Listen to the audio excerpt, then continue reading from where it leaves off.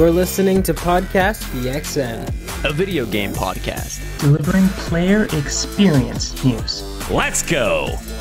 What's up, guys? Welcome to Podcast PXN episode 135. I am one of your hosts, Daniel Prindle, aka Dan is DTM on Twitter, and I am joined over Discord by the Nintendo aficionado, Roshan Warner, at Roro, the host of Large Popcorn, and video essayist, Christian Macias, at ISO Christian, and one half of the Menengich podcast, Gage Dempster, at Gilbo Biggins. Guys, what's your favorite video games of all time? Oh, wow. Right off the bat, it's like this. It's Red Dead Redemption, Fallout New Vegas, and Halo 2. Damn.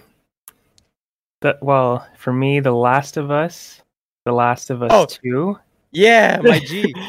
And Celeste.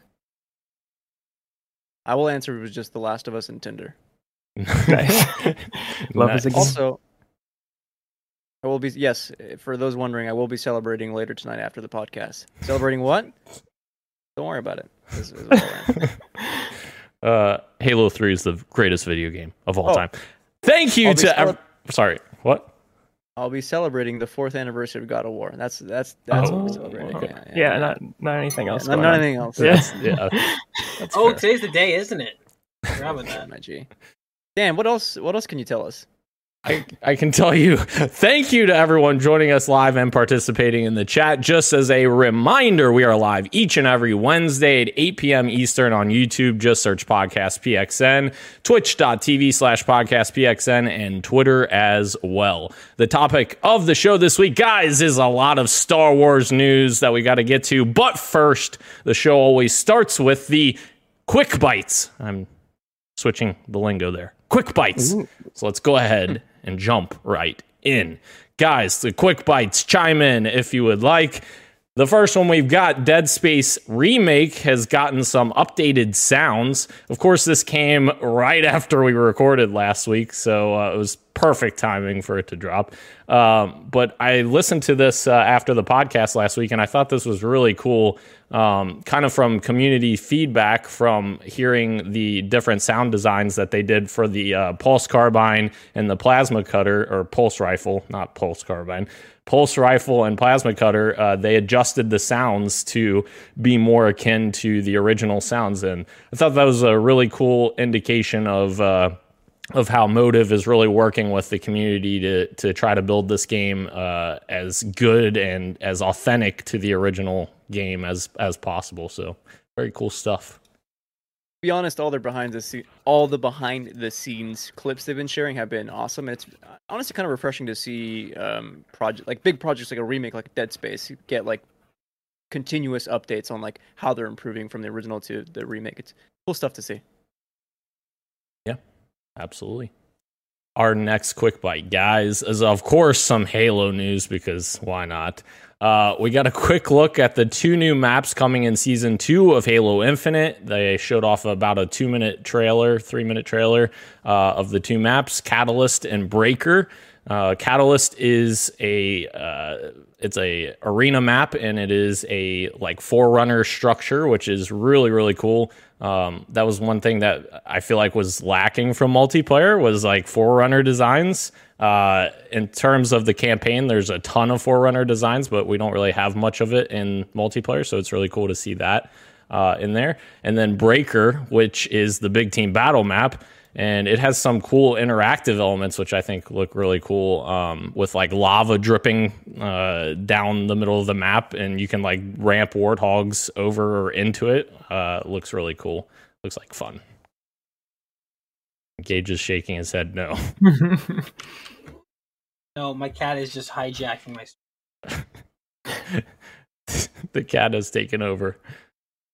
And then some more Halo Infinite news for our next quick bite, guys, is a Halo Infinite Battle Royale has been maybe confirmed. Jez Corden, I can't say his name, has given some details on the latest Xbox 2 podcast. He says that it is a battle royale that Certain Affinity is working on. It's been in development for over 2 years. It's a huge deal. I mean, of course, I'm sure it's a huge deal. Considers it a Warzone / separate game undertaking. So, kind of, I don't think it's going to be separated, but it's going to be kind of, like a big mode that you're going to go into. Like you have Forge, you have multiplayer, it sounds like it's going to be something like that. Targeting Fortnite, Warzone, Apex audience. And he believes it's targeting either Season 3 or Season 4. And it also somehow ties very heavily into Forge mode, similar to maybe like something like Fortnite Creative mode. And they brought in Certain Affinity for the specific mode, and I don't think they're going to ignore the rest of the game. Yeah, they're not going to. 343 is working on the main game, so of course Certain Affinity is working on this version of Halo Infinite. So very interested to see this pan out and see what it actually turns into. But Season 3 or 4 is a lot sooner than I anticipated, for sure.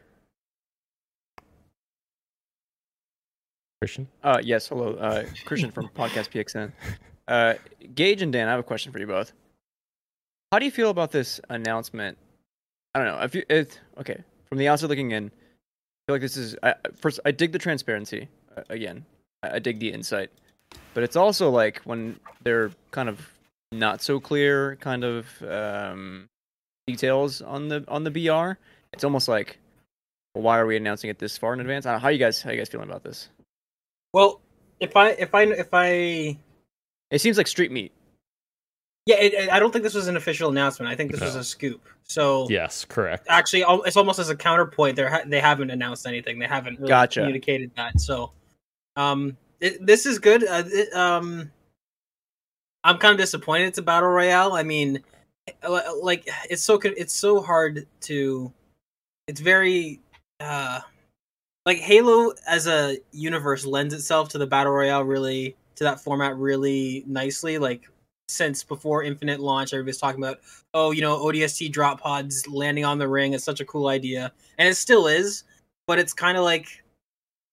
I don't know. I want the core game to sort of get up to snuff before they add another huge game mode like this, which I agree with you, Dan. I think it's going to be like a separate menu, like not a separate download, but like campaign, multiplayer, and then whatever this is. I think you're right on that.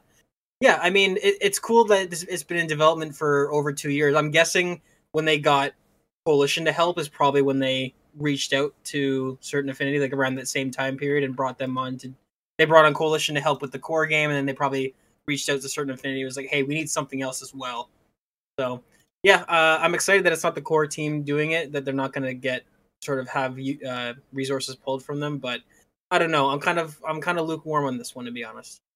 Yeah, I think that's the important thing. Like 343 is still working on Halo Infinite's, traditional sandbox and presumably campaign expansions as well, which we haven't seen or heard anything about just yet.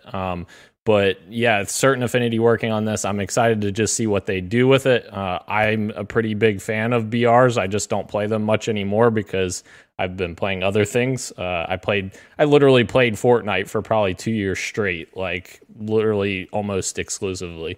So yeah, I would be excited for this. But yeah, like you said, Gage, I'm glad that 343 is still going to continue working on the main game so that you don't, forget about that audience, of course. But moving on, guys, to our next quick bite. Jason Momoa has officially been announced to set to star in the Minecraft movie as Gabriel the Warrior, which I have no idea. Can you just say that sentence one more time, please? Yeah. Jason Momoa. Oh my god. Yeah. Of course, I don't know anything about Minecraft lore or if Gabriel's important. Christian, do you... I can't speak to the Minecraft or Gabriel. Actually, I don't know. It feels like Gabriel might be an OG character, or no, OG, a new character. He's a saint, isn't he? Sure. Well, that's a joke. But what I do know is that Jared Hess is writing and directing, and you may ask yourself, who the heck is Jared Hess? Well, let me tell you. Jared Hess is of course, of Nacho Libre and Napoleon Dynamite fame. So as soon as I read Jared Hess, I'm like, you know what? Now I'm in. Now they got me. You ready for this? Are you ready? Are you ready for shit to hit the fan? Both of those movies severely overrated. Christian has left the building. All right. Wow. He's not coming back. He's not coming back. Yeah. Oh, welcome back, Christian. Oh man. This is a really weird story, but I remember Telltale. And maybe this is what Gabriel is from, but I remember when Telltale did that that Minecraft story mode game, and they made a story out of Minecraft. That's the only thing that I could see them adapting, I guess, or taking inspiration from. Because I can't speak to the Minecraft lore either, but I don't think there is a story in the base Minecraft game. Is there?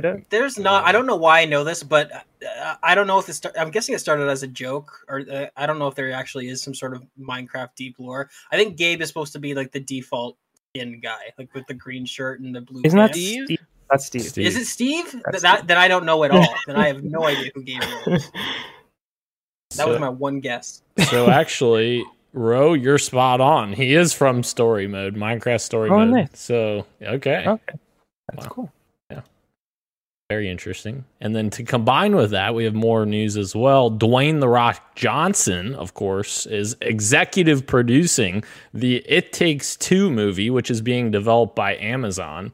Obviously, everyone expected Dwayne "The Rock" Johnson to be, backing It Takes Two, because those two things are just synonymous with one another. But no, I think this is really cool. Obviously, Amazon has taken their projects very seriously lately, so I have hope that they're going to do this justice. But it'll be interesting to see, I guess. You know what? Sorry. Dwayne "The Rock" Johnson, you know what? He's not that unfamiliar with family-friendly movies. He's done a lot of good ones over his career. He's done there's the football one with the Disney girl. Can't remember her name. I know which one you're talking about. She was the girl. I know Christian knows too. I know who you're talking about. I don't remember her name though. Yeah, so I mean, he's done stuff like this before to varying degrees of success. I'm just curious. Does this line up with the comments he was making a few months back when he was talking about doing a big video game project? Was when he was talking about that stuff, was he talking about starring in, or was he just talking about involvement? Is this what he was talking about, or is this something different? Well, Gage, according to the report, it's also possible that Johnson will star in the movie, though the cast hasn't been finalized yet. Oh, okay. To which I will add, Dwayne "The Rock" Johnson does not strike me as a divorced dad vibes kind of guy. Nope. Definitely I need me a Steve Carell or an Ethan Hawke. Yeah. Maybe nobody's even divorcing Dwayne "The Rock" Johnson. Yeah. So that's perfect. Our next quick bite, guys. Blizzard president Mike Ybarra has officially denied Blizzard is pursuing NFTs following a report about Activision Blizzard investigating the technology. Ybarra was responding to a story from Video Games Chronicle. And essentially, Mike said, no one is doing NFTs. It's like, well, all right. Mike, if this is coming from Mike Ybarra, I trust what he says because he's seemingly a good dude. If this came from Bobby Kotick, I would be like, no, I don't believe trust it. yeah, you're right. So, do you know what this sounds like to me? This sounds like Activision is planning to do a lot of NFTs and Blizzard is not. So they're like, no, we're not fucking doing this shit, right? Activision, of course, Activision is going to be all about it. It's a schemy little slimy, incentive. So of course they're going to be all over it. But I think this is Blizzard.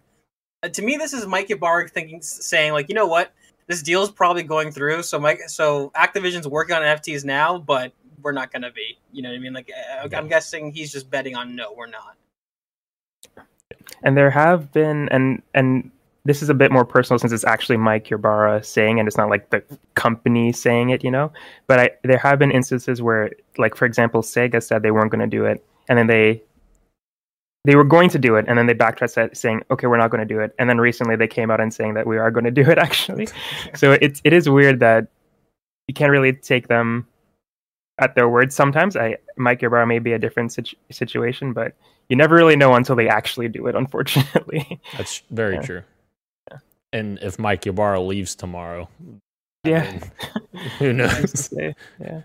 So, no thanks, IGN. I don't want to sign up for your newsletter. Sorry, that's where our next news story is coming from, which ties in. which is Microsoft almost acquired Blizzard over 2 decades ago, but was outbid twice. And this comes from Ed Freeze's interview, and IGN's reporting on it here, but it was an interview with Xbox Era. He essentially says, I was a huge Blizzard fan. If you think about the roots of our PC gaming business, it was real-time strategy. Warcraft, of course, was their biggest product at the time. So I just thought this was fascinating because, here we are 20 years later or whatever, and Microsoft bought Activision and Blizzard in one go. But if they would have bought Blizzard back then, I do wonder how things would have shook out for Blizzard's properties like Diablo and Warcraft and World of Warcraft and all of that, considering those are, mainly PC games and, have that PC audience. Here we are full circle. Yeah. So many years later. Yeah, crazy. Probably crazy though, because you know what? Microsoft hasn't always been this strong. They've kind of ebbed and flowed, right? So who knows what would have happened to Blizzard through the Don Matrick era, right? You know what I mean? I'm kind of glad it's worked out this way, where they're getting Blizzard during the Phil Spencer sort of Renaissance era of Xbox. Gage, what are you talking about? Don Matrick was amazing. I'm kidding. How could you even say those? How did your mouth just not combust into flames just now? I'm just kidding. Moving on. This next story is a very big one. I don't know. It's not really big, but it's interesting. Sega is reportedly working on a big budget reboot for both Crazy Taxi and Jet Set Radio. I also included here because I saw this late today, Sonic Origins got a remaster announced, which is interesting. It got a little bit of backlash in terms of their different editions that they have. Terrible editions. Oh man! But yes. Yeah, I think that the Crazy Taxi sounds really cool. If they make a really great remake for that game, I think that would be awesome. Jet Set Radio I never really played, but what is going on with Sonic? What is the new indie that just, I think it came out or it's coming out this year? Bomb Rush Cyberpunk, something like that, which is the Jet Set Radio kind of spiritual successor, kind of. They're you know what I mean? I've seen it. I didn't know that was the name of it though. But I have seen it. Bomb Rush Cyberpunk, and people are super excited for it because Jet Set Radio, a cult classic. So, I mean, if they were seeing buzz around this kind of indie spiritual successor, then why not hop on that and do another revival of that? I don't know if I'm feeding for Crazy Taxi though. I'm fine leaving that one behind. Hey, come on over for some Crazy Taxi. Sorry. That's pretty good. Thank you. That was really good, actually. The Sonic Origins thing is quite a mess, though, for sure. The chart that they released. We've seen some pretty bad charts in our days, I'm sure, as being gamers, but this one is something else. That there's 5 different versions where they could just, I don't know, put it in one, or preferably at least 2. But none of them include everything, right? No. Yeah, You have to buy multiple things to get everything, which is insane. There's not one version that collects everything for a super high price. That would be terrible in itself. But the fact that you have to buy a little bit of everything is crazy. Well, wait a minute. I'm looking at this chart now. The pieces that are missing from the digital deluxe edition are apparently free DLC included with the pre-order of standard or digital deluxe. So I don't know if I guess if you pre-order, you get everything if you get the digital deluxe. It's just confusing. Why do they? Okay. Yes. Maybe it's just a really bad chart, and then I guess that's where it comes out. Do you guys remember the era of EA where they actually had a template for all their releases, where they would have that same 5-tier chart, and every game that came out, you'd be like, all right, let's get your bingo dabbers. How does this work again? Yeah, I mean, I feel like the best answer is that if your game needs a chart, you're probably doing too much nickel and diming and too much, splintering off of content. You probably should need a chart. Yeah. Speaking of needing charts, we needed a chart to figure out where Marvel's Avengers is. It's not dead, guys. Marvel's Avengers got an update today, or maybe not today, whatever day they released this. April 19th, that was yesterday, sorry. And they just announced that we are getting Jane Foster, the Mighty Thor, as expansion content for the Avengers. Holy crap, didn't expect that. They have an update 2.4 in the works with a number of components going into that rework, which includes make each event more unique and worth playing. We're improving and diversifying rewards across events, with each event now rewarding gear from different sets, adding unit rewards to a wider variety of event missions, adding higher power level gear rewards to meta objectives to create another path to gear up beyond the soft cap. Meta objectives will grant rewards to your entire eligible roster, not just a single hero, allowing you to gear up with your squad while playing as your favorite hero. And of course, getting Jane Foster on the platforms as well. So some new content coming for Avengers. And you say it's not dead, and I want to fact check you so bad, because there was another article that came out today, or maybe it was a tweet or some kind of scoop that was talking about how even though despite this update, they still have no plans for a roadmap beyond anything that they've actually been working on. So yeah, I was going to bring that up. Jump in here, and I clicked on the link here, and this is not the blog of a very thriving live game. Let me tell you that. Like, it may not be dead, but it's on life support. Yeah, I clicked on this blog, like expecting to scroll down a couple pages. Nope. This is not the blog of a healthy game. So, I think the clock is still ticking on this one. Indeed. Your time is almost out, Avengers. Moving on, our next quick bite. Voice chat has finally arrived in Battlefield 2042. Here we are, 5 months after launch. But let's fucking go, boys. I am glad that they're going back and addressing these things. I think it's going to take some time for DICE to get Battlefield 2042 in a position where people will be excited about it again. But are they even going to? They're already under 1,000. Yeah. Are they? Under 1,000 players daily on Steam, and also they started pre-production on the next one. I did not realize that.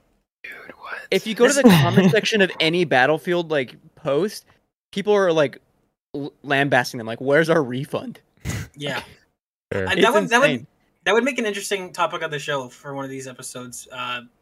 Yeah, because it's so strange. It's totally different from Halo in terms of just how Halo had a rough launch, but Battlefield just like the rocket exploded upon liftoff. Like, it's just totally different. Yeah, it's crazy. I don't know if they're going to be able to spin this around. I think the biggest thing is the specialists, right? They got rid of the one thing that made Battlefield unique, which is class based. Hey, you need an engineer, you need a medic, you need a support in your squad to do things. Where it's like they got rid of all that so that they could do the whole Modern Warfare specialist thing.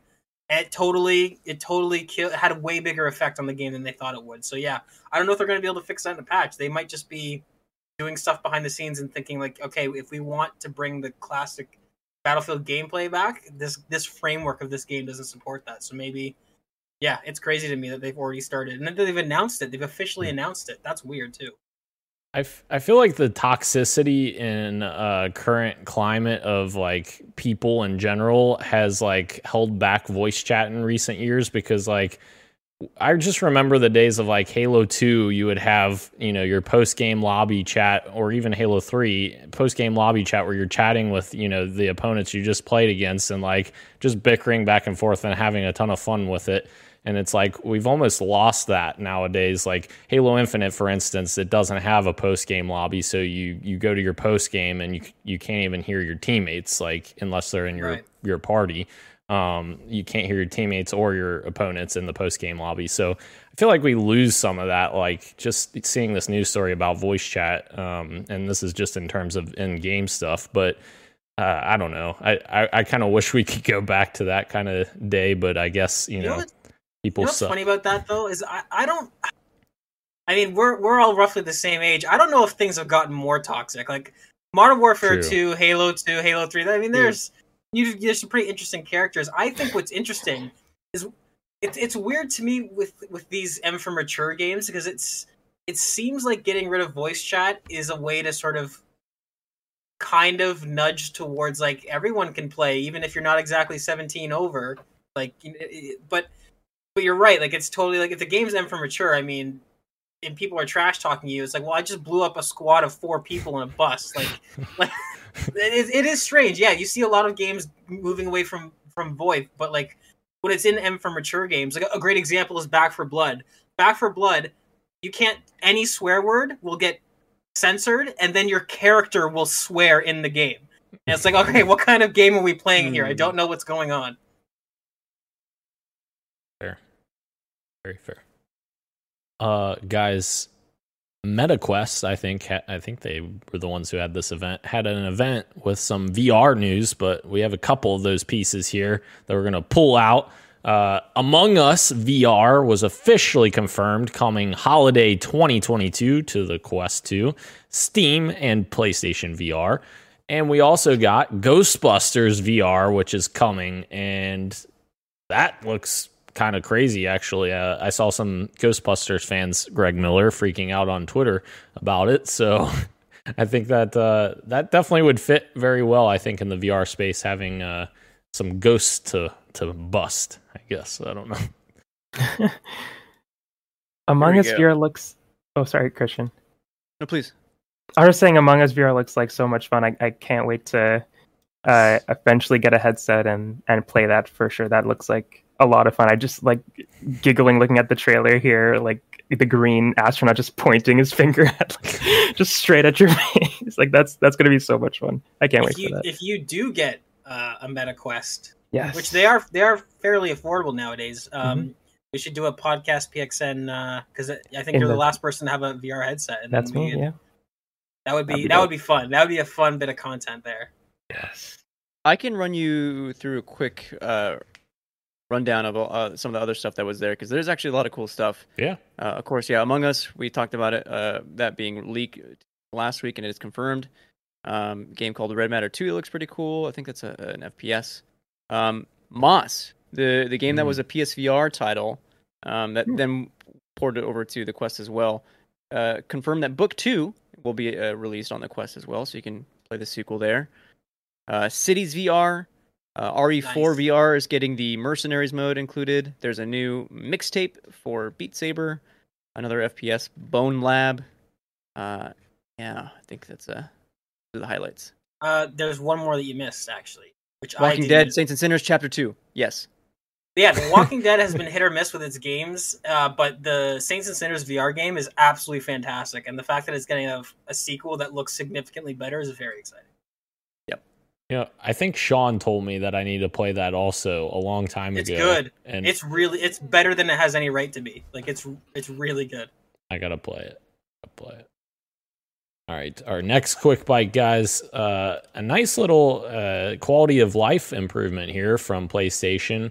So essentially, PC players can now update their DualSense controllers to the latest firmware without having to connect to a PS5. So essentially, Sony's doing like an application where you can update your PS5 controller on PC instead of needing a PS5 console for it. I think that's a great little quality of life improvement. So just want to throw that in there. Guys, I don't know how this game is going to fail. So whoever chose this as the counter pick, I'm so sorry. TMNT Shredder's Revenge is bringing back the voice actors from the classic 1987 animated TV series, and we got 11 minutes of gameplay from IGN for the first 2 stages, and it looks really good. I'm assuming that's you, Gage. That was my panic counter pick. All right, I panicked. I made a mistake. Yeah. It happens. Not to me. Wait, didn't you choose? Wait, what was your counter pick? No, it was Roshan who had the bad one. I chose Sifu. Yeah, that was pretty rough. So I'm glad Gage picked this one. So at least I get 1 W out of this. You're not gonna have the biggest L for counter picks. Yeah. That's your W. I mean, I still probably picked the worst counter pick, but at least I'm not alone. Oh my God, this game looks awesome. Looks so good. I can't wait. And the fact that they got the original voice actors to come back is just even cooler. Yeah. Agreed.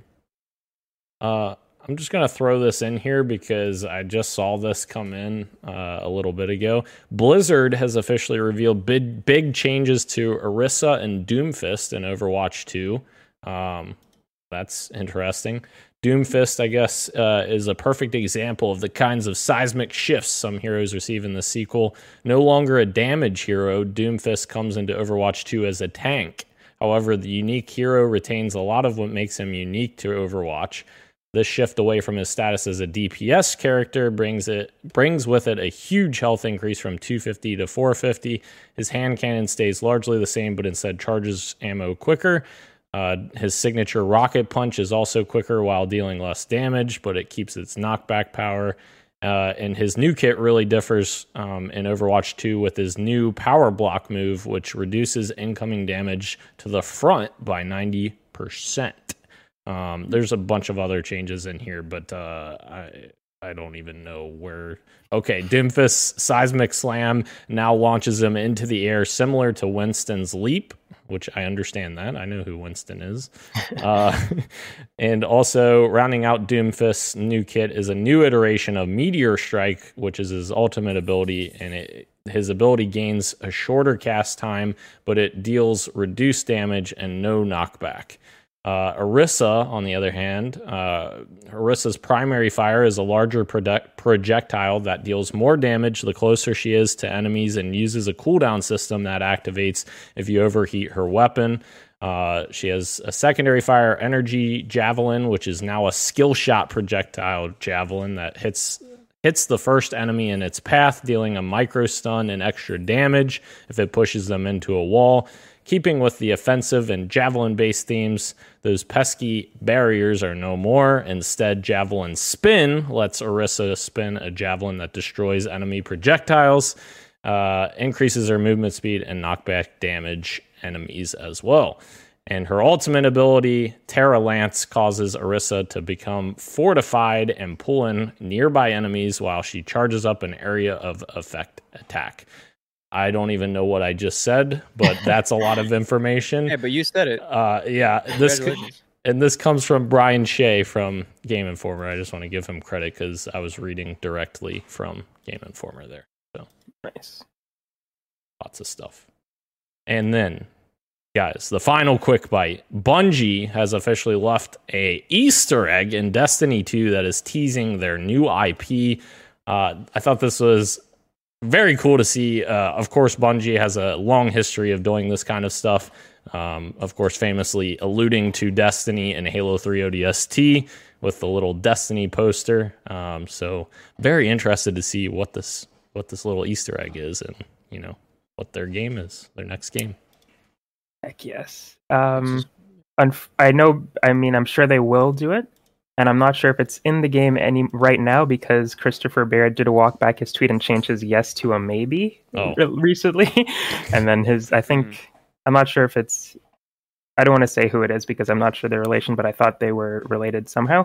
But this other person that I assume either they work with or he lives with says, "You're a damn troll." So it's possible that it's not in the game yet, but I know, like you were saying, they have done this in the past for sure, so it's only a matter of time that they do it because they did it for Destiny. I think they did it for other Halo games in the future too. So, yeah, I'm excited for when they do it if it isn't already there, because it's always fun to like search around for those little secrets in Destiny. Agreed. Guys, I'm introducing a new segment here, the PXN WTF of the week. To preface this, I literally... Why are you hating, man? Wait a minute. Okay, to be fair to the audience, I do hate this man that I'm about to talk about. However, this literally is the worst redesign I've ever seen in my entire life. I thought that when I saw this and maybe you guys disagree, but when I saw this, I thought it was a joke. And then I looked and I was like, okay, it's not a joke. A Ninja got a new logo.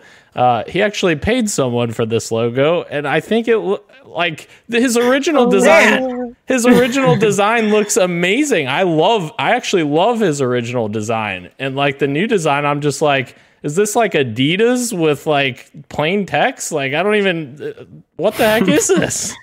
Isn't it like his, sorry, go ahead. None of my business is what it is. That's fair. You know what? As someone who doesn't watch any streamers and could give two shits, I will say, Dan, you're absolutely right. The first logo is leagues better than the second one. But my God, man, stand down. Leave the horse alone. It's dead. Oh, man. I do like the original logo more as well. So. Yeah. The font, the original font too is like, like perfect. Why? Yeah. It's very strange. The old Ninja. Everybody always says that. So man. Yeah, I don't miss the old or new Ninja. All right. Man. Moving into the PXN news of the week, guys. Our first news of the week. I thought this would be a cool first story here for us. It's a little bit of a story. It'll be a quick story, I promise. It won't be like my Overwatch story that I just told. This comes from Paul Russell, which of course he worked on the Halo series for a while with Bungie. And he was tweeting at Halo. Halo posted this image yesterday, so I'll add that I built and textured the Flood Elite combat form and did the textures and materials for this environment.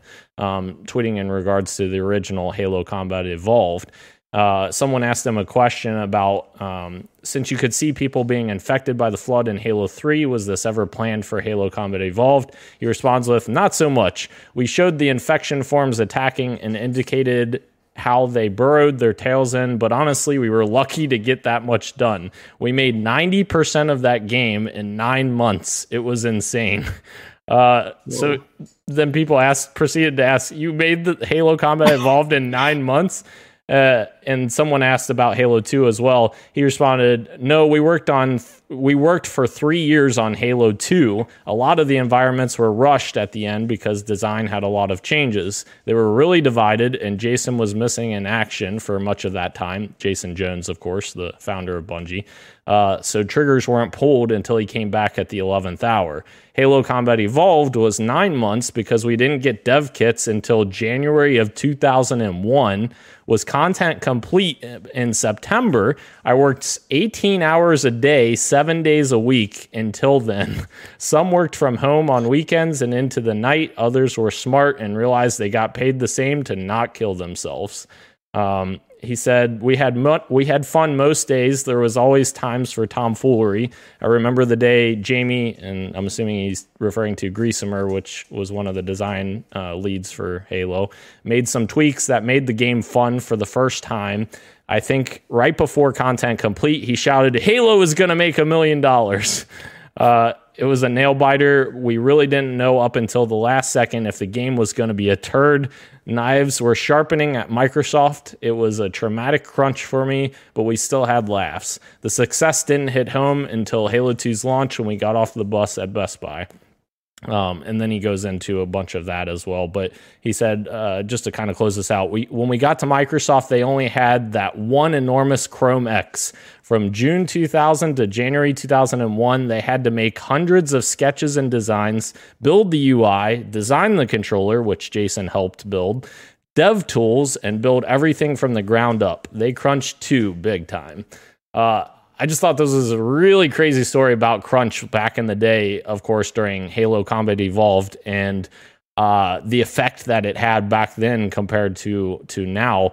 And like, one question I wanted to ask you guys, do you guys think that crunch now being driven as a major issue, whereas back then it clearly wasn't, has an effect on the games being made? Like positively, negatively, what kind of effect do you guys think this is going to have on the future of games? Sorry, just a clarifying question. Do you mean like, will hopefully less crunch lead to, how will that affect the industry? Yes, correct. Sorry if I didn't make that clear. Okay, time is going to... I was actually thinking about this, right? Because obviously it would have a positive effect on like relations with their employees, right? But that would lead to fewer games, right? Right. And like, would there be a drop in quality? Was the big question I was kind of thinking about, because obviously when it's a business, right? Games need to come out eventually. Games can't keep being postponed forever you know. So I don't know. I don't have an answer because I really don't know what that's going to look like, because crunch is like all I've ever really known. So I don't know. I think mandatory crunch is what the issue is, and it's unfortunate because everybody just uses the term crunch, but like we've all 4 of us here have our own YouTube channels. We've all made content. And I don't know about you guys, but like some of my best content was made from me staying up for like 13 hours straight in this in an absolute zone, just like, okay, I know exactly what I gotta do, and I just sit there and I check the time and like, oh shit, it's been 4 hours, I'm still editing this video. Like crunch can be a good thing. I think the problem is mandatory crunch, right? Like this game needs to get done by this time. You're not leaving your office until XYZ. That's the type of crunch that's super unhealthy. But like, I mean, yeah, I think crunch can absolutely lead to creative breakthroughs, and like, I think it really in the industry, it's as simple as just offering like, okay, here's an overtime policy. If you'd like to stay, you know, if you want to stay as long as you want, if you want to work here all night, you can. That's your own choice, and we'll pay you for it. But like the problem is when it's like, okay, this game needs we've arbitrarily decided this game needs to come out at this holiday window, so get it done. Like that's the type of crunch that will absolutely have an effect on games in the final quality of them. But I think trying to say, go ahead. That's kind of what it's the unspoken rule now of most studios, is that there is no kind of, I mean, I say a lot of studios have no quote unquote mandatory crunch, but they're encouraged, right, to do this. And when they see like their superiors staying over and the whole teams are staying, and like it leads to people feeling like they're forced to kind of stay because everyone else is doing it. And so it's kind of like this unspoken kind of mandatory. So to me, that is also mandatory. Like I mean, no bullshit. Like you have an actual leader in the team who's not pressuring, because that's exactly you're right, Christian. Like on the wall, you know, the policy is no forced overtime, but they make comments and they pressure you. So when I'm saying no mandatory, I mean like including that bullshit where it's like, I'm not technically saying you have to stay. No, that is still mandatory crunch. That is still fostering a work culture that promotes, you know, if you're not putting in as much as I'm putting in, you're not a part of the team. Like that's bullshit. So in my mind, I consider that, like, I know what you're saying. Like a lot of companies get away with that because they say like, it's not our policy. But yeah, no, I mean that's included as well. That I consider that mandatory crunch, where if you're making people feel like they have to work, regardless of whether or not there's anything on paper saying they're going to get disciplined, they still feel the pressure to do, which is not fostering creativity. It's just enabling this, you know, toxic sort of work culture. So I think if we move away from that and we still allow as an industry crunch on your own terms, like, yeah, absolutely, because Halo is one of the biggest franchises in the entire world, and that the first 3 games were almost made entirely of crunch, of people being really passionate about this game, really wanting to make it, really wanting to prove to Microsoft that they could do it, and they made some of the best games ever made. So crunch has a place. It's just mandatory crunch that is what I think is harming the.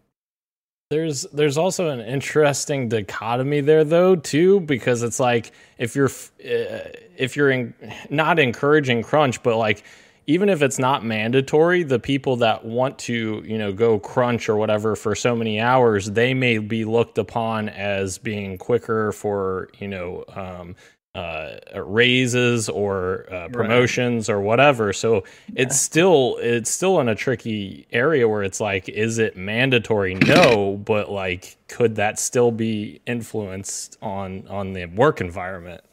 Yeah. Well, and then that's a whole wider conversation to have, because then it's like, well, how do you limit people from giving 110%? You know what I mean? Like you're right. You're totally right. And that just kind of, that's a whole issue with unions and all that stuff, where it's like there's a much wider conversation to have for sure. That's a great point though. Yeah. I just wanted to say that I totally agree with everybody, what everybody is saying, and with what Gabe is saying, where we all kind of crunch in whatever we may be passionate about, like whether it be a drawing or a video or something like that. And I do think some amazing things have come out of crunch, but at the same time, even though crunch does sometimes help us put out really good work, at the same time it does also impact our health, and it could also have the opposite effect where we are burnt out because we're working so much that we just like don't want to do this ever again.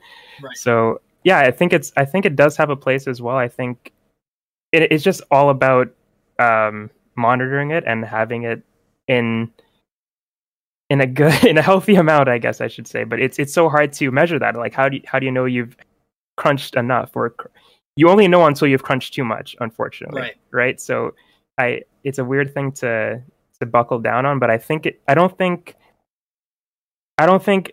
less crunch is going to result in worse quality in games. It just means that we're going to get games less, as like you were saying, Christian. Yeah. But it's always the people at the top who want these games out at a certain time to line their pockets and their investors and all that kind of stuff. But I don't think less crunch is ever going to equal something bad. I think it's always going to be a good outcome. Speaking of crunch and unions, though, there was a bigger article that came out this week that I sent to Dan, and he refused to include in the doc. Oops. In fact, he LOL'd at it today. Yeah. Wait, what? He messaged me privately saying Christian thinks I'm going to put this in the show. He's watched me not do it. Wait, what? Exactly. And you sent the Mario one, right? Which was, a quote tweet about Doug Bowser, which was, yeah. To be fair, no, Christian put it in there. But to be fair, I didn't even barely read that. I just kind of clicked on it at work, and I was like, Mario time. And like, what the heck is this? I didn't know. I thought you were just sending a joke. So I saw Miyamoto said it's Mario time. I was like, that's funny. I totally get where Dan is coming from. When I skimmed it, when I saw Mario time, I was like, what is this nonsense? And then I actually read it, and then like, this is not good. Media literacy these days, am I right, bro? I love the idea. Sorry, we're gonna read it. Never mind. Yeah. So I actually want to start with the Fanbyte article, and we don't have to speak about this in depth at all because we already said everything we needed to say about union busting, but I at least want to like say the news. And so yesterday, April 19th, Fanbyte came out with this. Nintendo America has been hit with a labor complaint stating the company has been interfering with attempts to organize within the company. I'm gonna give you some specifics. Specifics on the alleged union busting aren't clear at this time, but the complaint's listing cites coercive actions such as surveillance, coercive statements, including threats and promises of benefits, concerted activities, retaliation or disciplinary actions, and layoffs of/refusing to hire people. The listing notes these broad concepts, but doesn't include any more descriptions of what exactly is being claimed here. We've reached out to Nintendo for comment, and we'll update the story if we hear back. So, family-friendly, lovable companies like Nintendo are also doing these kinds of union busting within the industry, which is terrible, right? And so there was like a conversation that was happening about like, Doug Bowser taking over and like how it's gotten like worse. And then this is where the Mario time comes in. And this is from an article from 2017. Quote, in those days, Miyamoto would come to us at 11 p.m. after he finished all of his board member work and say, it's Mario time, which I understand why the LOL, because that is funny. Yeah. However, at that point, we'd start a planning meeting that would run until 2 a.m. At that point, Miyamoto would go home, leaving us with the words, you should return home soon for your health. Well, I don't know, at 2 a.m. Over the next 2 or 3 hours, we'd write the game design documents and summarize the instructions for our artists and programmers. It's around like 4 to 5 a.m. you're going home from work. It was the craziest crunch time that I've ever experienced in my development career, but if the god of games was working so much, could we give up? Miyamoto has incredible stamina. Does he have incredible stamina? Sure. Is this super unhealthy and kind of a negative, toxic work environment? I would also say yes, absolutely. Yes. Yeah. All right, but the idea of a room full of workers that have black circles under their eyes that are just soaked in sweat that just want to go home, and the boss kicking in the door and going, oh yeah, Mario time. That's exactly how I pictured it too. It's awful, but it's also the funniest thing I've ever heard in my life. I apologize. I apologize, Christian. I should have read the whole thing. I read that first sentence and I was just laughing. I was like, oh, that's hilarious. And then I said LOL. And my God, I should have read the whole thing. It's awful, but it's also amazing.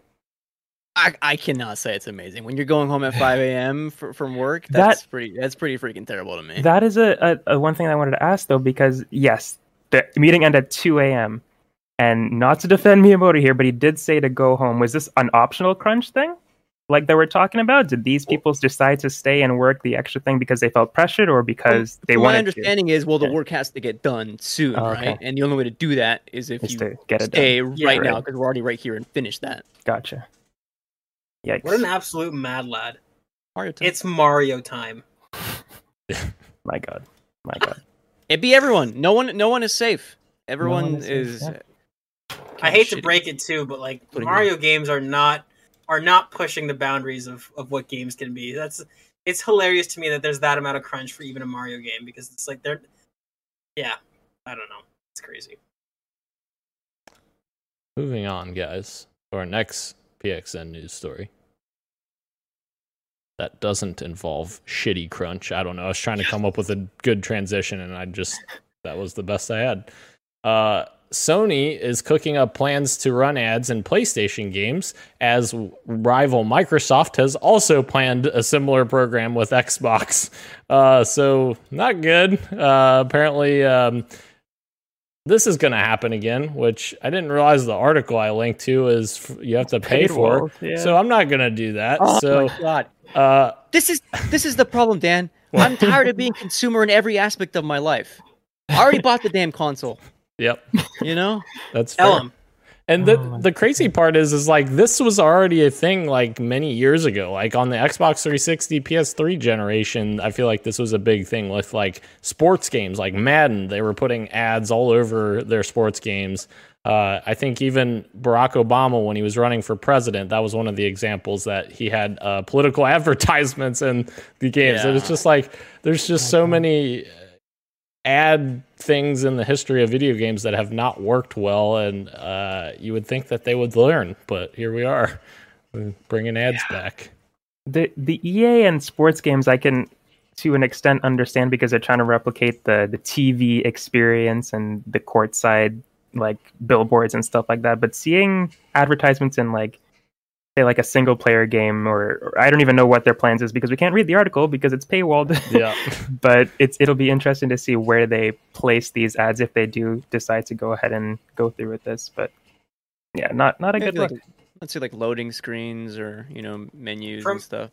From what I've heard, because I did read some of this, I don't know where I read it, but they're looking at things like billboards inside of games and like trying to get cheeky with it like that. Oh, okay. Which doesn't sound horrible, but the problem is like once you say okay to this, does it then become super, right? Once everybody's like, oh, okay, sure, fine, we don't mind, and then all of a sudden it's everywhere, right? Like that's the only problem. You hit the nail on the head, Gage. Yeah.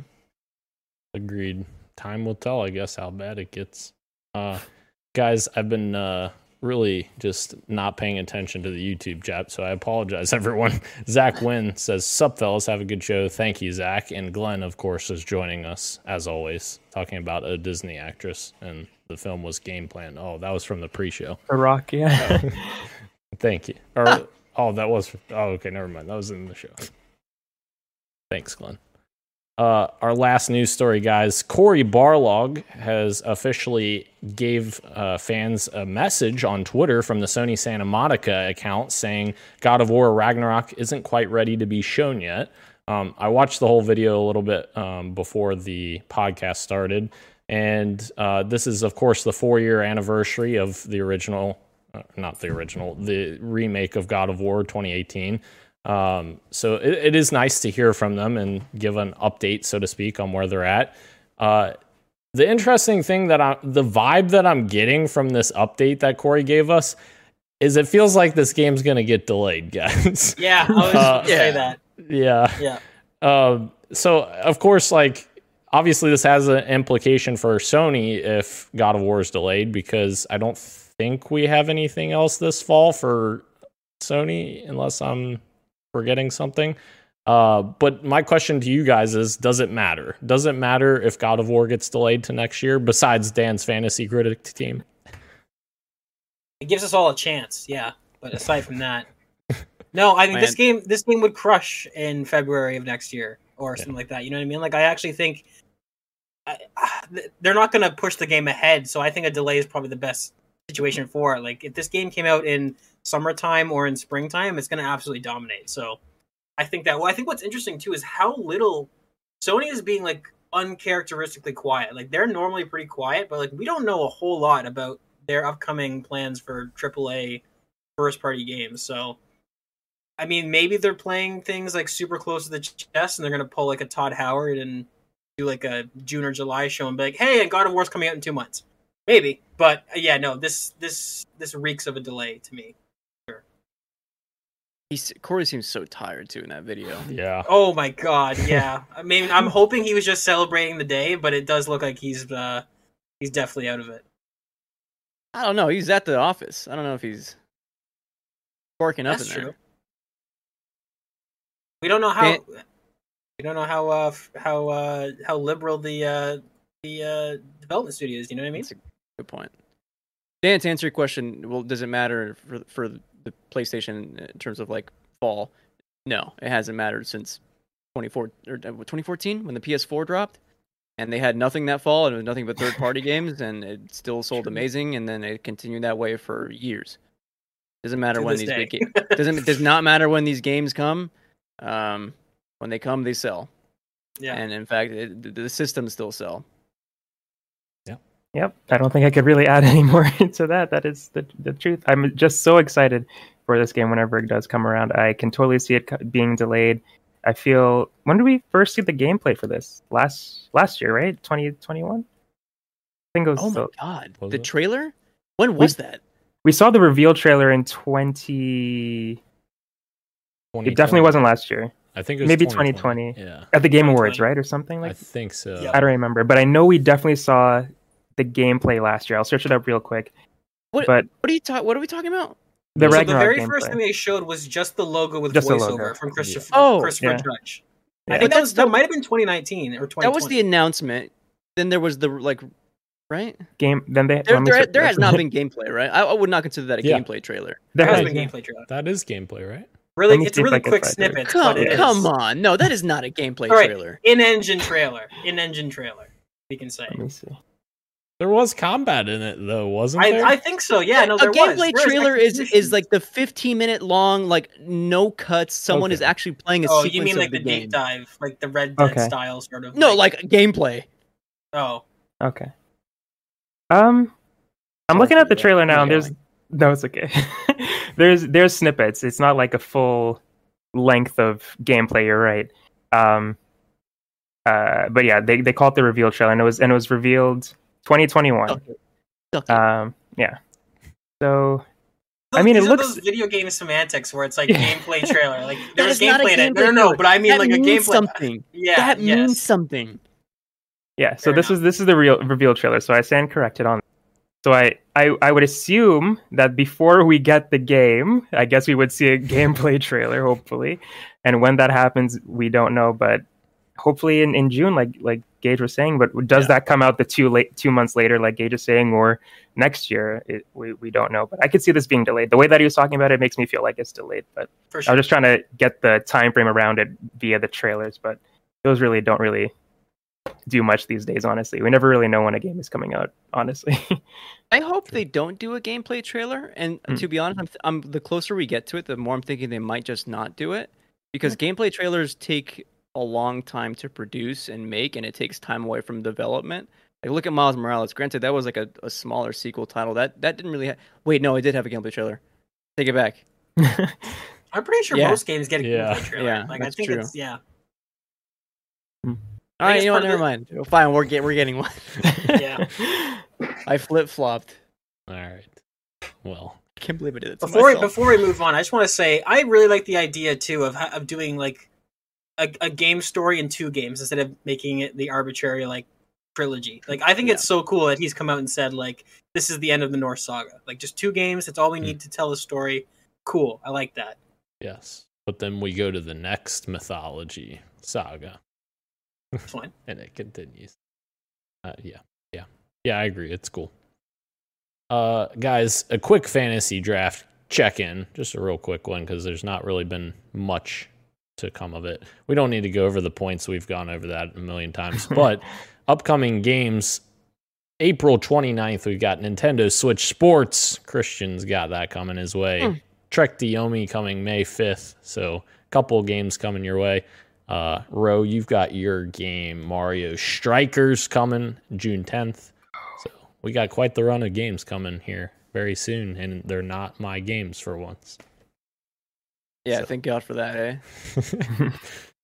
All right, guys. Let's move into what you got for me. I've been playing Master Chief Collection. Played the new Flood Firefight mode in Halo 3 ODST Firefight. Very, very cool. Especially, I really think it's cool that the Gravemind's voice is in this, which is fantastic. I'm assuming they pulled clips from his voice in Halo 3's campaign. But it's really cool to just like go through the different waves and Gravemind's voice comes over the area and you're just like, oh my God, this is scary. And of course, people who don't know, Gravemind is the like brainchild or whatever you want to call him of the Flood. So it's super cool and creepy to play that mode, and very cool that they've added this. It's a lot of fun. A little bit of a mixed up gameplay there for a Firefight. Also, when does in the I played Flood Firefight. I did not hear the Gravemind. Does that only happen at certain waves? No, it's pretty much after every wave. Yeah. Oh, okay. I'll have to listen for that. Yeah, he has different lines that he chimes in with, which I think at least some of them are from Halo 3's campaign, but I don't know if some of them are maybe cut dialogue, possibly. Yeah. But yeah, it's very cool. Also, I've been playing some VR again with Christian. We played last Friday. Had some fun with that, some thrills, some scares, some Dan crying, and also Daniel getting killed in mini golf by Christian because, you know. Am I allowed to say this real quick? Can I jump in for a second? And you know what? That's all I had, so jump in. What you got for me, Christian? So, okay. Well, I want to start off with the VR stuff. Dan told me to get this game called Walkabout Mini Golf, and I said, you know what? Why not, Dan? I'll spend... It was on sale. Dan paid full price. I paid a discount, so that was already a big dub for me. And then we start playing, and I am smoking this dude, literally and figuratively, because I have an edible, and it starts kicking in halfway through, and I'm still smoking this dude. Wait a minute, you only won by like 2, right? And I had 2 hole-in-ones in this game, and Dan's over here getting forfeit holes because he's taking too many strokes. And I'm like, I'm living the dream out here.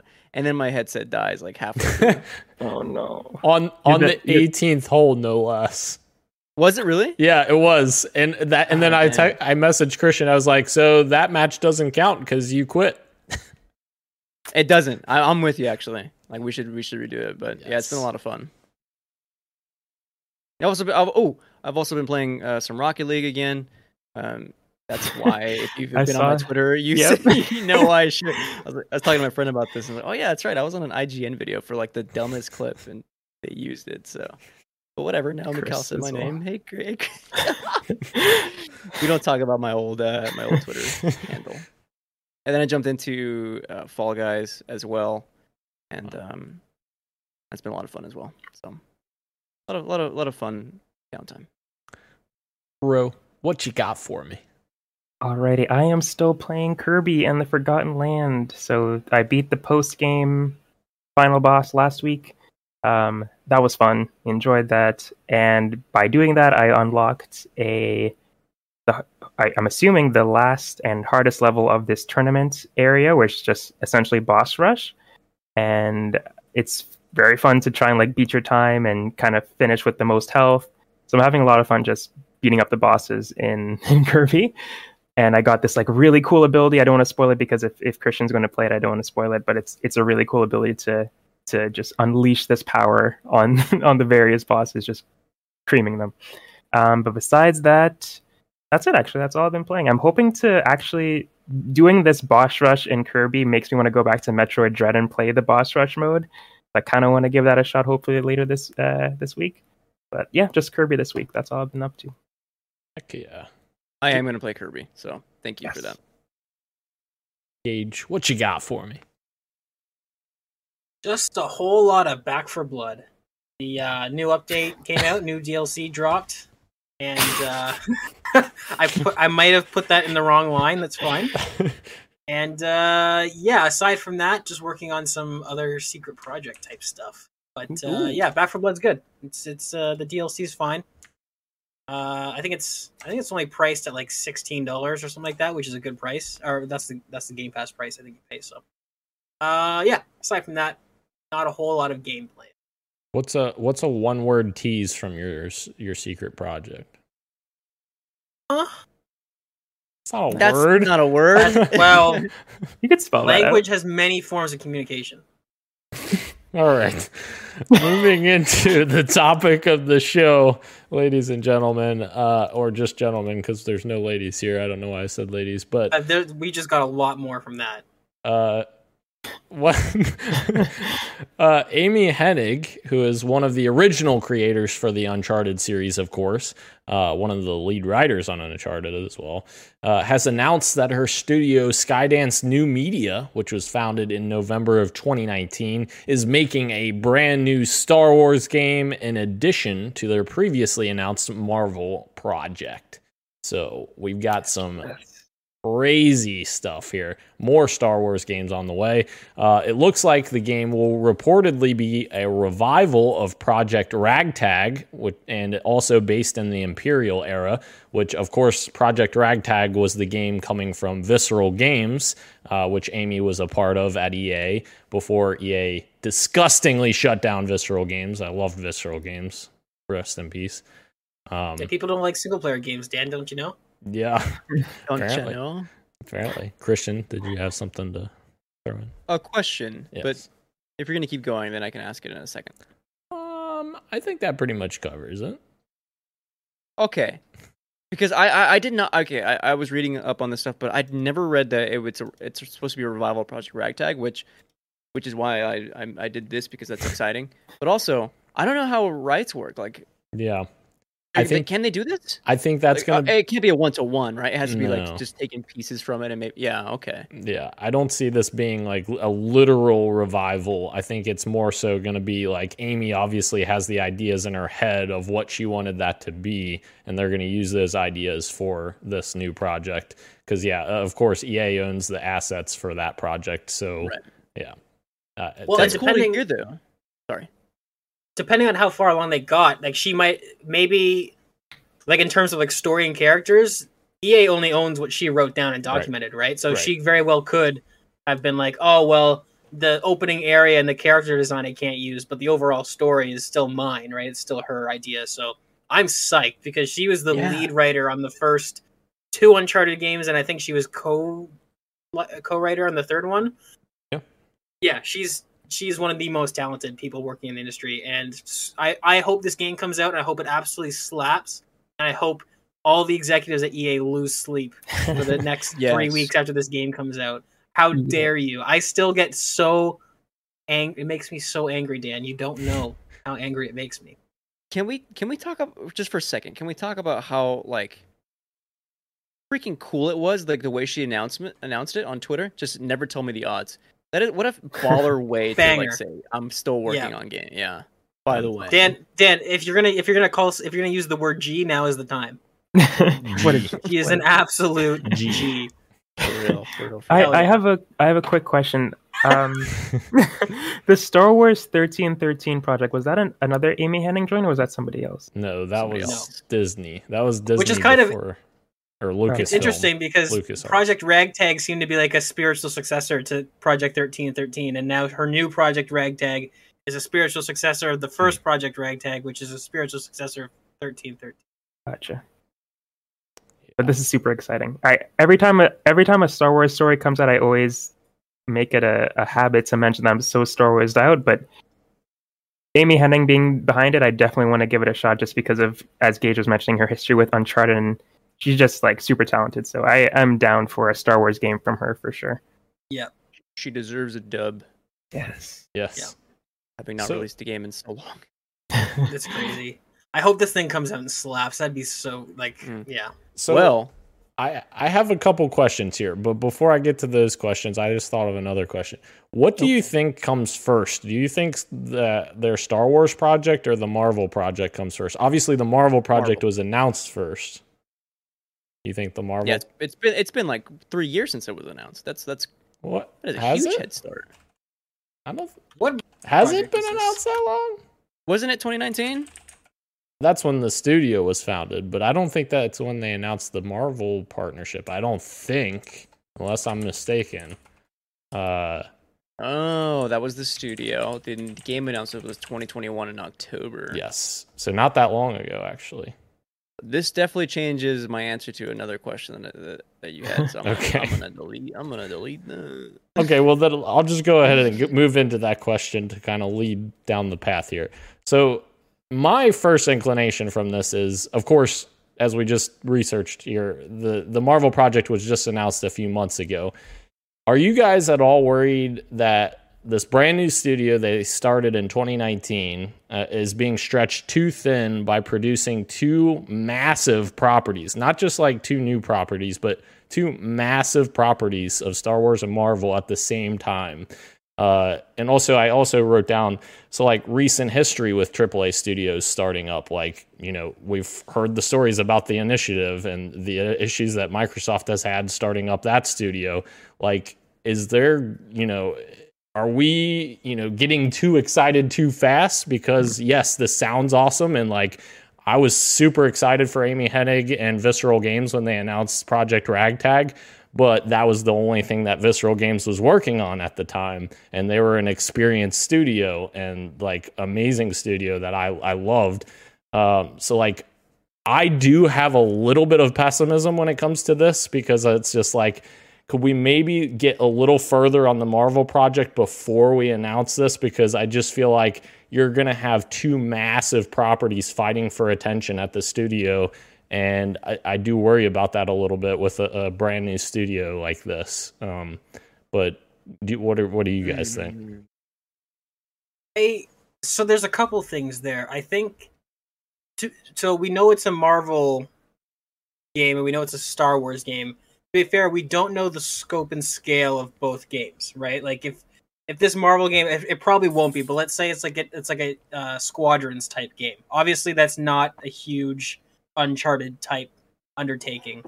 And then the other thing I would say with the Initiative, I think the problem that Microsoft had is that they tried to just fabricate a AAA studio out of thin air by trying to attract people to the studio, whereas Amy Hennig is the talent and she's already there. She's leading this team, as opposed to, hey, let's just try and get people to make. You can't just make a studio, a AAA studio, and just by calling it so, clearly, as we've seen with the Initiative. Whereas Amy Hennig is somebody who's been poached and has been hunted after, and she went to Visceral, and now she's going to Skydance. And I think it's a little bit different there because she has the experience and she's leading the team and she has the creative control. So I'm not quite as pessimistic in that regards, but I mean, yeah, those are two huge undertakings. I think it just comes down to when we see more and hear more about either game, it'll be easier to judge whether or not they've bit off more than they can chew. But as of right now, we know very little about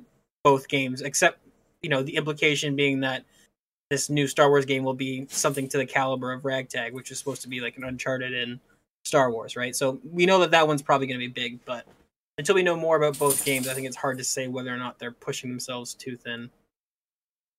I will add. Oh, Dan, did you have more? I was just going to add one little bit there. I think that's another thing we talked about, you know, a few weeks ago about, you know, looking at the studio heads from top down versus the team up. And, you know, Microsoft brought in Daryl Gallagher to the Initiative to build that team from Crystal Dynamics. And yes, Amy Hennig is amazing and like she's at the top of the chain, but like, does that, you know, filter through to the rest of the team? I think is something we'll have to wait and see, like what that looks like, I guess. Right. And that was my answer, is what does the team look like? Yeah. If you go to the Skydance website, I'm only getting information about two folks. If you go over to the careers and go over to teams, sorry, no, that's for people who are hiring. If you scroll down the bottom, you get Amy Hennig, president, and Julian Beek, which is executive VP. And I don't know any more details on team. But for me, what's really going to speak to whether or not they're spreading themselves too thin or not is how well leadership is able to kind of work around that. And like depending on who they bring in, who they hire, how they lead their team forward, it'll really speak whether or not they're going to be spreading themselves too thin. And I hope that they don't, because if they can hire like veteran, kind of people from the industry, then I think they'd be okay. Like Naughty Dog, after Uncharted 2, it split into 2 teams and then worked on Uncharted 3 and The Last of Us at the same time, and that was like, sure, they weren't like a huge studio at that point. That's kind of more behind the scenes, but like it's not impossible, is my answer. Right. Yeah. I think I'm in the same boat, and we've had situations in the past where we see the name and then we're like, oh, this is going to be a great, whatever they make is going to be great. Whatever the studio that, like the Halo guy is the most recent example that I could think of. I don't remember what his rank was, but he made what was the game? Disintegration? Yep, Disintegration. Yep. And that didn't work out too well, and he had to close down his studio. I think he handled it really well, but that just goes to show that the name isn't everything. And as Christian was saying, it's also about how that leader leads and how the people that they're leading, how talented they are and how well they could work in that time frame that they're given.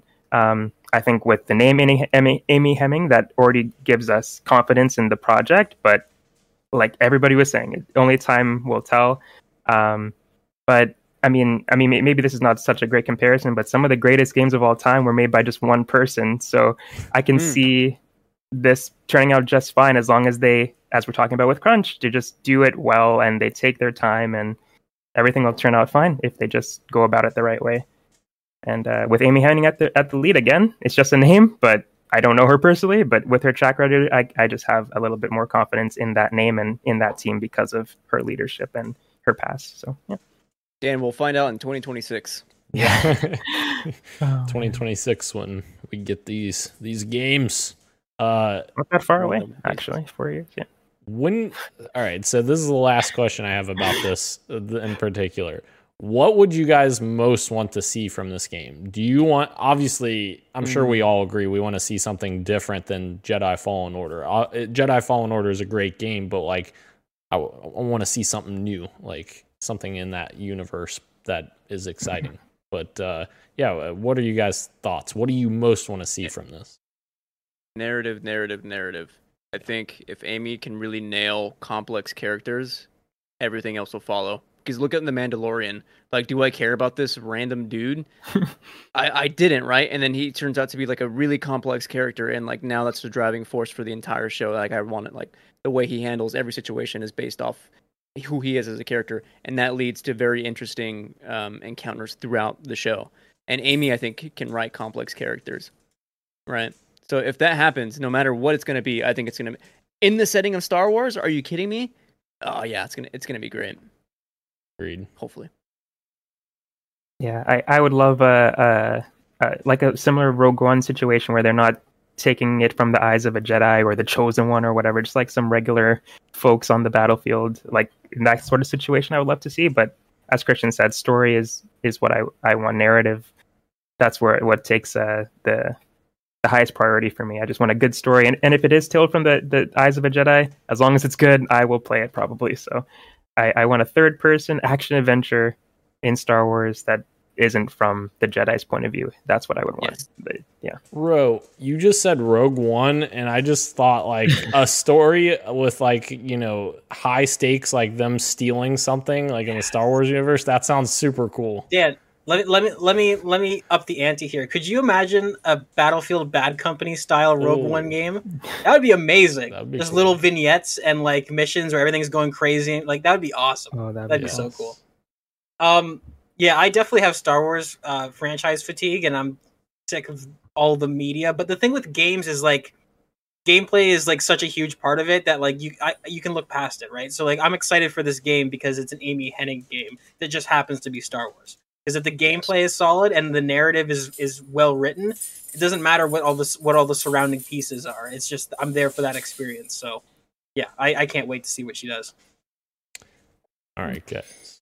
So that's gameplay. Is sorry. Go ahead. I was going to say gameplay is automatically more fun when you do use a Jedi, though. I just realized like that's already like an easy win right there. Instead of using a guy with a gun or without those powers. I don't know. Battlefront is the most fun I've had out of all the Star Wars games, including Jedi Fallen Order, and that's most of the time you just do shooting in that game. So I think it can work. Look at 1313. Like, yeah, that's I mean, that's not to say Ragtag will be this, but like that game looked super interesting, and it just because it was like a father and a son. I think they were father and son. Bounty hunters just, engaging in this world. Yeah. And like, they're not Jedi. That would be sick. Guys, so that's Amy Hennig's game. I just wanted to do a quick rundown of current Star Wars projects in development, and we can kind of talk about this a little bit. But we have Star Wars Hunters, which is a free-to-play team-based multiplayer game for the Nintendo Switch and mobile, which I completely forgot about this game. Did not even know that was a thing. Yeah. We, of course, already got Lego Star Wars The Skywalker Saga earlier this year. Actually, not that long ago, a couple weeks ago. Star Wars Jedi Fallen Order 2 is, of course, still on the radar from Respawn. Star Wars Knights of the Old Republic remake, which is coming very soon, sometime soon, for PS5 and PC. Respawn's Star Wars FPS. So Respawn working on a couple of Star Wars games. Yeah. This is a Republic Commando. I can feel it in my bones. I can feel it in my bones. I want to wipe guts off of my visor with the little thing again. That was awesome. And you know where else you'll wipe off guts from your vehicle when you're traveling in Ubisoft's open world Star Wars game, which is also on the way from Massive Entertainment, which is also making Avatar, the video game. So that's okay. Talk about it spread too thin. This is the one. That's true. Yeah. Honestly, if this game is made in Snowdrop, I might have some hope for it. But if it's just another generic Ubisoft slog, then yeah. Of course, we got Star Wars Eclipse, which was announced at the Game Awards that Christian and I saw in person there. That was crazy. I will bet that this game never comes out. Wow. No. Wow. Big bet. Never comes out. And that was the game they said was still years out, right? They can't even hire people for this damn game. Yeah. It's not coming out. Oh, wait, there's more. Respawn's third Star Wars game, they're working with Bit Reactor, making a strategy game. I don't think it has an official name yet, but strategy Star Wars game. And then, of course, now Amy Hennig's Star Wars game. So, with all of those projects in the works, guys, my question to you guys, are you guys worried about Star Wars franchise fatigue at this point? Especially, I guess, now that EA doesn't own the exclusive rights to it. Disney can kind of just give it to whoever at this point. I wouldn't say worried. I would say, again, if you're a Star Wars fan, this is probably the best time, because the fact that the license isn't exclusive means that you can't just sit back and you have to really work for it to get that, sequel or whatever, that prolonged licensing deal that you want. So, I mean, I think there's a good chance that a lot of these games might be decent, but yeah, I don't. In terms of the overall Star Wars lore and ethos, I could give a shit. I'm just gonna play these games for however the game looks when we get a gameplay trailer or something like that. But it is. I just did the poll here at the bottom, so I just want to share some numbers with you guys. Yeah. So apparently, KOTOR remake has taken the lead in terms of most excited by a long shot. And then closely behind we have Star Wars Jedi Fallen Order 2. And then Ubisoft's open world Star Wars game, rounding at the top 3. And then after that, we've got Star Wars Eclipse in 4th. So a lot of people are excited for KOTOR. That's going to be cool. But I think, that's the thing. It's like the hype for KOTOR. It's like, is it because it's Star Wars, or is it because people want a really cool RPG that's set in the Star Wars? It's because it's KOTOR. Exactly. Yeah, and KOTOR is one of the most famous in-depth RPGs ever. So I think a lot of this hype for these games is going to be like, oh, cool, I always wanted X type of game in the Star Wars universe with the Star Wars aesthetic. I don't think it's necessarily the fact that people are super hyped about Star Wars. It's just like, Star Wars looks cool. It sounds cool. It always has. So now you just get these types of games in that universe. Dan, yeah. I can answer your question when you say, do you have Star Wars fatigue? I can answer no, because I don't look at these games as Star Wars properties necessarily. Right. I look at the teams, right? Just like how Gage was saying. I like Respawn Star Wars. I'm excited because it's Respawn. Yeah. Jedi Fallen Order 2, I'm excited because Respawn made Jedi Fallen Order 1, and I thought that story was great. Amy Hennig's Star Wars game, same thing there, because I'm excited because it's an Amy Hennig game. Where I get fatigued is stuff like TV shows that feel like content and not actual And when I say that, and there's very cool episodes of Star Wars Visions that I really enjoyed, and I'm excited for season 2 now. So Yeah, again, it's the studios and the people making the games and the stories behind those games that I'm excited for, and not so much the Star Wars name. Sure. Yeah, I completely agree. Like what Christian just said about it being the studios. Totally agree. As I said earlier, I do have Star Wars fatigue right about now.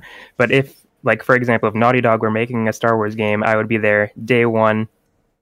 I don't care if it's Star Wars. I'll be playing it because it's a Naughty Dog game. So I think I'm in the same boat where games just seem to have like a separate capacity for me that I can play a little bit more of or indulge a little bit more in the franchise because it is a game. But in other mediums, yeah, I'm a little bit Star Wars'd out right about now. But maybe at the end of all of this, when all these games have released and I played all of them, will I still want to play another one in the future? I don't know. We'll see. But yeah. Okay, cool. I have one more question for you guys. Ooh. Which game do you guys want most out of that list of Star Wars games we have coming? I will tell you, the one that I am most anticipating is probably, even with us not knowing anything about it, is probably the Respawn FPS, because I love FPSs. I love Respawn. Titanfall is amazing. So I'm very excited to see what they can do with that genre. Of course, I'm excited for everything else, like Jedi Fallen Order 2 and everything else. But yeah, I'm interested to see what that turns into. But Ro, what's your most anticipated Star Wars project coming? This is kind of a weird thing to say, but I think I would be excited for Star Wars Eclipse if it wasn't attached to all that craziness that studio is going on with, just because of the type of games that studio does make. I just speaks to me a little bit more like the narrative and the choice-driven stuff. I just really like that stuff, and that being in a Star Wars game, I think would really jive with my type of gameplay. But what Christian said, it totally makes sense because they can't hire anybody. I may not ever see that game. But that would probably be the one that I would be most excited for, because I just like that style of gaming with the multiple branching storylines, and that just sounds like up my alley. It'll be cool to see how because they said that that they're still doing all that stuff, but they're also adding a lot of combat and exploration and stuff like that. So it'll be really cool to see how those two things come together, because I also really like Quantic Dreams. I loved Detroit Become Human. So it's like, again, yeah, that type of narrative stuff in the Star Wars universe, like that could be really, really cool. I wish I loved Detroit. I only like one of those stories, and it's the detective story. I think for me, Quantic Dream only knows how to do detective stories. When they branch out and like, oh, this isn't so good. Your themes are that heist, the TV station heist was one of the best set pieces in a video game I've ever. That was awesome. That was so cool. It's a shame how they treated that character, though. Yeah. Gage, what's your most anticipated Star Wars project? Dan, your logic for your answer was flawless and is the correct answer. I am dying to see Respawn go back to the genre that put them on the map, that they have done flawlessly every time. Yeah, of course I want to see this first-person shooter, even if it's not Republic Commandos, which I feel like the T-ball is set. Like, there's no way it's not Republic Commandos, but even if it isn't, like, I'm just excited to see Respawn back in their home turf, because everybody loved Jedi Fallen Order, and I tried to get into it. I think the game's a lot more janky than people give it. I think people are a little too high in that game. It's got a lot of jank, to me at least. But did you play near launch? No, I picked it up on the Series X. I downloaded it like a couple months ago. Yeah. It's got some jank. I agree. It's got some jank, but like the fact that that game was so well received, and it's not even like their native sort of style of game. You know what I mean? So it's like to see Respawn go back to what they are kings at, which is first-person shooters, like fast and fluid. That would be awesome. That'd be awesome. What if it's not a Republic Commandos? What if it is more like Titanfall, where it's like you're playing as a Mandalorian and you can run in jetpack and do all that stuff? Like, that would be awesome. That would be so cool.